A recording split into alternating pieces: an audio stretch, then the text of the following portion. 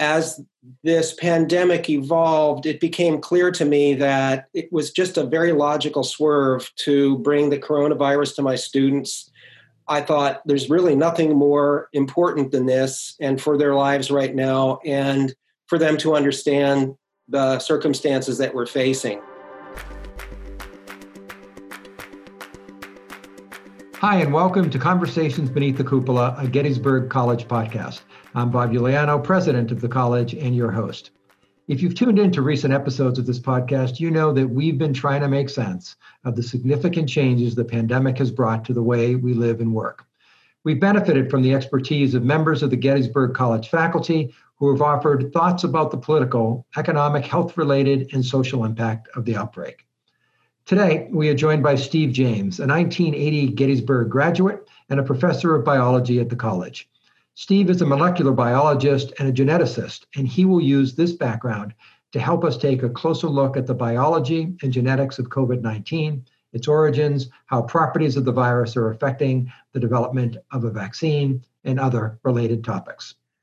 So, Steve, I understand that when the coronavirus, the outbreak really became more widespread, you completely revised a course that you were teaching. Say a word or two about that. What did you change? Why did you change it? And how was it received by the students? So thank you, Bob. Thanks for inviting me today. I am teaching a course called Biological Basis of Disease for non-majors. And along with Betty Furster, who is also teaching the course, we have 160 students total in the course. It's a course that I've been teaching for a long time. It's driven by the afflictions and conditions that biologically affect humanity. And hopefully I try to present material that is relevant to students. So it's designed to help students who are not scientists to understand the biology of disease. In this case, the timing was really serendipitous. We had been covering infectious diseases and had just finished talking about some viruses before spring break. And as this pandemic evolved, it became clear to me that it was just a very logical swerve to bring the coronavirus to my students. I thought there's really nothing more important than this and for their lives right now, and for them to understand the circumstances that we're facing. That's fascinating. I assume your students are always interested in your course, but did their engagement heighten as the pandemic became more obvious to them? It affected them directly, obviously, by virtue of the decisions we made as a college and the experiences they've been having outside of the college as well. Did you see a palpable change in their engagement with the material? Yes. Averages on quizzes and exams went up.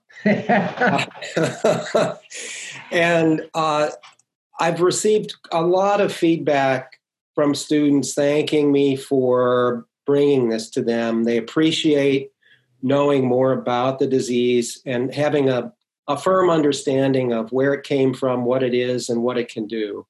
It's fascinating. I've now spoken with members of the philosophy department and the religious studies department, and it will not surprise you, Steve, that they both have said that their students engaged in a different way with the material, because in both areas, different sorts of questions were being raised, and the underlying disciplinary tools that the students were getting, whether in religion or philosophy, were helping them to make sense of a situation that was largely, again, not decipherable to them because they've not seen anything like it. So I'm not surprised to hear that your students have engaged in a different way. And it's part of the charm of the curriculum, I think, in that our students are finding a number of the things that we teach them as means, again, of making sense of something that is hard for all of us to sort of comprehend. So let's start at a basic level, if you would. And that is, we all read a lot about what the coronavirus is, but I suspect we don't actually know what it is. So what is it? How is it distinguished from other viruses? And how is COVID-19 distinguished from other coronaviruses? Most people will know that viruses are inanimate particles with a protein shell that surrounds genetic material. And some viruses have an additional membrane surrounding that protein shell, and that is true of what we'll call SARS-CoV-2, which is the name of the virus. The disease is called COVID-19. So most people will know also that viruses cannot survive on their own. They can't make more viruses by themselves. So they need the machinery of a living cell in order to replicate and assemble more virus copies. So some viruses have DNA as genetic material, like all of us do. And these include things like adenoviruses that cause upper respiratory infections and pox viruses like chickenpox. But many viruses have a genetic cousin of DNA as their genetic material called RNA or ribonucleic acid. So, for example, influenza is an example of an RNA virus. So the three that are of serious concern are the SARS virus, which emerged in Asia in 2003, with about a 10% fatality rate. However, in patients greater than 60 years of age, it was over 50%. So it was a very, very lethal virus. We now call it SARS-CoV-1 to distinguish it from the current SARS-CoV-2 that emerged, the second deadly coronavirus that emerged in 2012 in Saudi Arabia, only caused about 2,000 cases, but has a very high death rate as well, over 30%. And now we have SARS-CoV-2, which is the causative agent of the COVID-19 illness, which, depending upon region of the world and the way cases are reported, the death rate from this virus is lower or about as low as the two other lethal ones, with a rate of between 0.5% and 15%, depending upon, again, reporting conditions, where in the world the virus is occurring, et cetera. So Steve, maybe you can't answer this, but those other two examples that you gave did not turn into quite the same global pandemic that this has. What is the reason that, if you know, why this has proven to be much more widespread, if a little less fatal as a statistical matter? Than right, and that's a super question, and we can really help to distinguish in this case. So all viruses have to dock with the target cell that they're going to infect through a physical lock and key process, in which a protein on the virus's surface locks onto a protein on the surface of the host cell that it will infect. And then once locked on, it can be drawn into the cell to begin an infection. In the case of SARS-CoV-2, and in the case of the original SARS, that red spike protein that everyone is so familiar with on the surface of the coronavirus binds tightly with a protein on airway cells called the ACE2 receptor protein, or angiotensin converting enzyme 2 receptor, which incidentally, this receptor protein is also found in the lungs, arteries, heart, kidneys, small intestine, and plays a central role in regulating blood pressure. And some people will have heard about this, I'm sure. So why is SARS-CoV-2 so much more infectious, so much more transmissible, such that it has caused a pandemic, whereas SARS and MERS were relatively small, localized outbreaks? First, the prevalent strains of SARS-CoV-2 attach 10 to 20-fold more tightly with 10 to 20-fold higher affinity to that ACE2 protein than does SARS-CoV-1. So that makes it easier, much easier for the virus to gain entry to infect cells. And that's just a byproduct of the biology. Yes, it is. What it is. Okay. Unlike some coronaviruses that attach to ACE2, the spike protein on this coronavirus contains a special region that allows that spike protein to be cut in half by a human enzyme that's present in our airways after the coronavirus has attached or locked onto the ACE2 protein on the host cell. So this keeps the cutting it in half keeps the virus particle attached to the cell surface, but cutting it with this enzyme allows it to gain entry into the cells, to be taken into the cells much more efficiently. That's fascinating. Yeah, and the other point I would make has to do with where these ACE2 receptors are located. So when a flu virus infects or a common cold virus infects, it is capable of infecting airway cells in the upper respiratory tract. So we think of these flu and colds as upper respiratory viruses. But the ACE2 receptor is also found deep down in the lower part of the lungs, and especially on the cells we call, or the air sacs we call alveoli. And these are clusters of cells that form air sacs where gas exchange occurs, where oxygen can enter the bloodstream and where carbon dioxide can leave the bloodstream. And so in addition to its enhanced affinity for the ACE2 receptor, this coronavirus is capable of infecting deep in the lungs, so a lower respiratory infection. So you may have answered my question then, my next question, which was going to be, what's the biological mechanism by which this is more lethal? And is it exactly what you just said, that unlike other forms of the coronavirus, this one, by blocking that gas exchange, presents a greater risk to the health of the subject? Right. So it often causes a pneumonia. And so what's happening, it is sort of a three-stage process in which the virus infects and spreads through the lungs and starts to damage and kill cells of the lungs, because as a virus reproduces and replicates inside a host cell, the host cell is typically doomed. That brings about an immune response. The immune system reacts and says, we've got a problem here. Let's start mopping up these virally infected cells. And then what happens is that, really interesting, in the case of this coronavirus, it not only can infect airway cells containing the ACE2 receptor, but it can also infect some of the cells, some of these soldiers of the immune system, these soldier cells of the immune system that are there to knock out the infection and mop things up. They can actually infect those cells and replicate inside of our immune cells, which does two things. It destroys some of the cells in the immune system that are designed to try and mitigate the infection.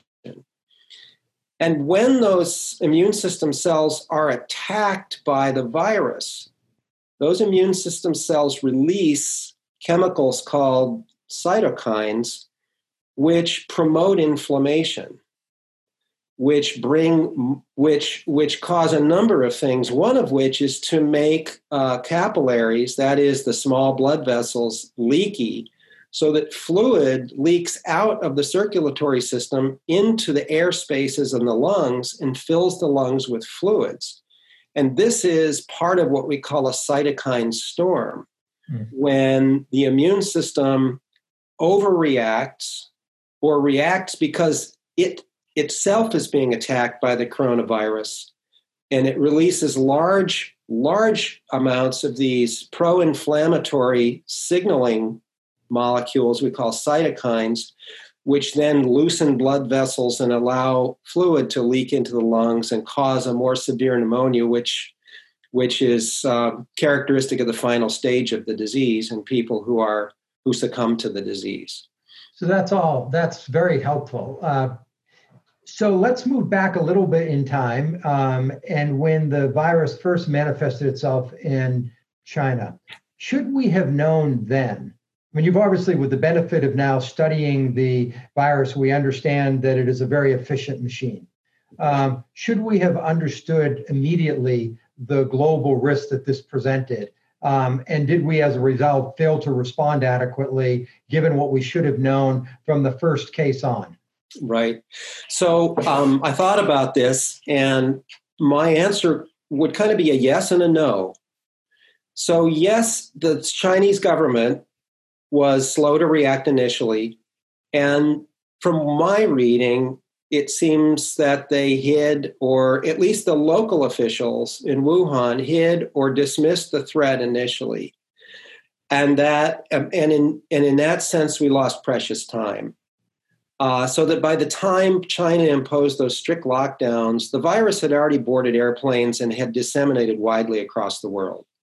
And had the local officials reacted more aggressively sooner, then I think that the spread of this disease could have been slowed considerably. Whether it could have been slowed sufficiently, I don't know. That makes a lot of sense. Right now, a lot of people have on their mind the question of the future, of course, and a belief that an important way in which we're going to respond to this is through a vaccine. Right. What is your sense about should we anticipate that there can be an efficacious vaccine at some point? And what do you have the sense of, from your perspective, of where we are on that timeline, to the extent that you have any information about that? Right. So I've been trying to follow some of this, as have many people. So my understanding is that there are as many as about 90 vaccine trials underway across the world right now, maybe as many as 30 or 40 or 50 different approaches being taken. And we're advancing this at a pace that the world has never seen before, largely because there's never been a better research infrastructure in the world, a more advanced technology that's permitting, this very rapid attack on the problem. There are a few that have risen to the surface at this point as possibly going forward. Britain is fast tracking what we call a recombinant vaccine that they have tested in monkeys, and they're now proceeding to human trials. So this is an interesting there are a couple of interesting new technologies. So this is a case where they've taken an adenovirus, which causes common upper respiratory infections. They've crippled it so that it can't reproduce itself inside cells. It can get into cells, but it can't reproduce. And they've attached the gene for the spike protein in the coronavirus in the genome of this adenovirus. So that what happens is the adenovirus gets into, or simply you put this adenovirus into, inject it into an individual, and the immune system sees the spike protein on the surface of this harmless adenovirus and creates antibodies against the spike protein. And that's shown some promise in monkeys, so they're moving to human trials. The other that's really interesting, I think, is this Moderna approach. This is a company in the U.S. that was just given almost $500 million by the U.S. government to keep developing what are known as mRNA vaccines or messenger RNA vaccines. And these are vaccines in which you literally inject RNA that encodes a viral protein. So in this case, Moderna is injecting into muscle tissue in people or in animals a piece of RNA, but this RNA isn't the whole genome of the coronavirus. It just contains the spike protein gene, with the idea that that gene will be expressed in certain kinds of cells that take up the RNA, that they will display that spike protein on their surfaces. So they're not virus particles, they're human cells that are displaying this spike protein on their surface. And that would be recognized as a foreign invader by the immune system and would raise an immune response. This is a technique that's never been used before to create a viable antibody, so we don't know if it's going to work.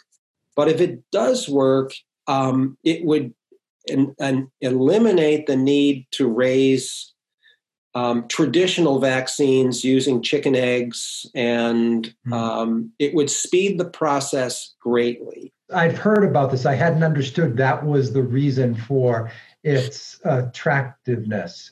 That's fascinating. Before all of this happened, I was scheduled to go to Philadelphia, and I was going to, as part of my introduction to the alumni community particularly, and I was going to talk about the importance of science in that setting. And one of the things, and we're at a moment in time in society where at least there's some skepticism about the scientific method, but as you were explaining your prior answer about how the vaccine is going to work and the really innovative techniques that people are using, it is yet a reminder of the importance of science and the importance of the scientific method and the research and the facts and how our lives are influenced by the work that people are doing in research universities and in an industry. Just a digression, but it's a plug for the importance of science. Thank you, Bob. Yeah. Last question for me, and that is, I'm asking everybody this, and you can either answer this as someone who studies biology or as a citizen of the world. Yeah. What do you see as the lasting impacts, if any, of this virus and the way we live, the way we work, the way we organize ourselves as a society? I'm thinking non-scientifically with respect to this answer. So you can look at this virus and say, well, is this virus somewhat of an equalizer in the sense that no one is potentially spared, right? None of us prior to this pandemic were immune. It's a super transmissible virus. In some people, it has devastating effects. That said, in the US at least, so it's very clear now that social and economic factors, poverty and so forth, are a major driving factor that determines who of us is going to get hit hardest, who of us is at higher risk, who is better shielded first from contracting the virus, and then once sickened, who is more likely to recover and who is more likely to die. And so I think it is laying bare the social and economic inequalities that exist in our society.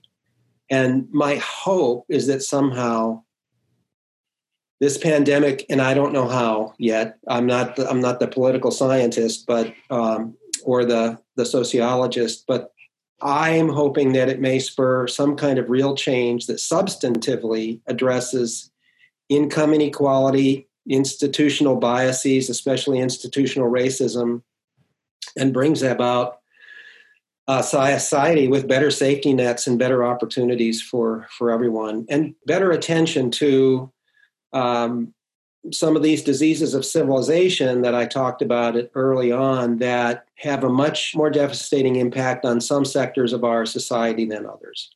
Well, that is a wonderful way to end this conversation with a call to action that, as you say, isn't just about the biology, but about what it is that brings us together as a society. And I think you will be heartened to know that as I've talked to Amy Daly and Chara Weiss and Bruce Larson, also of our faculty, and asked them this question, their answers were a lot like yours, which is this has revealed inequalities in the system that warrant attention and perhaps will be a spur to it.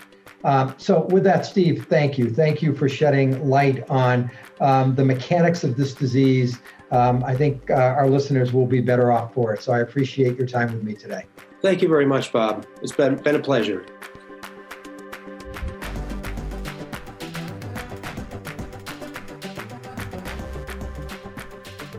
Let me conclude with a slice of life from Gettysburg College.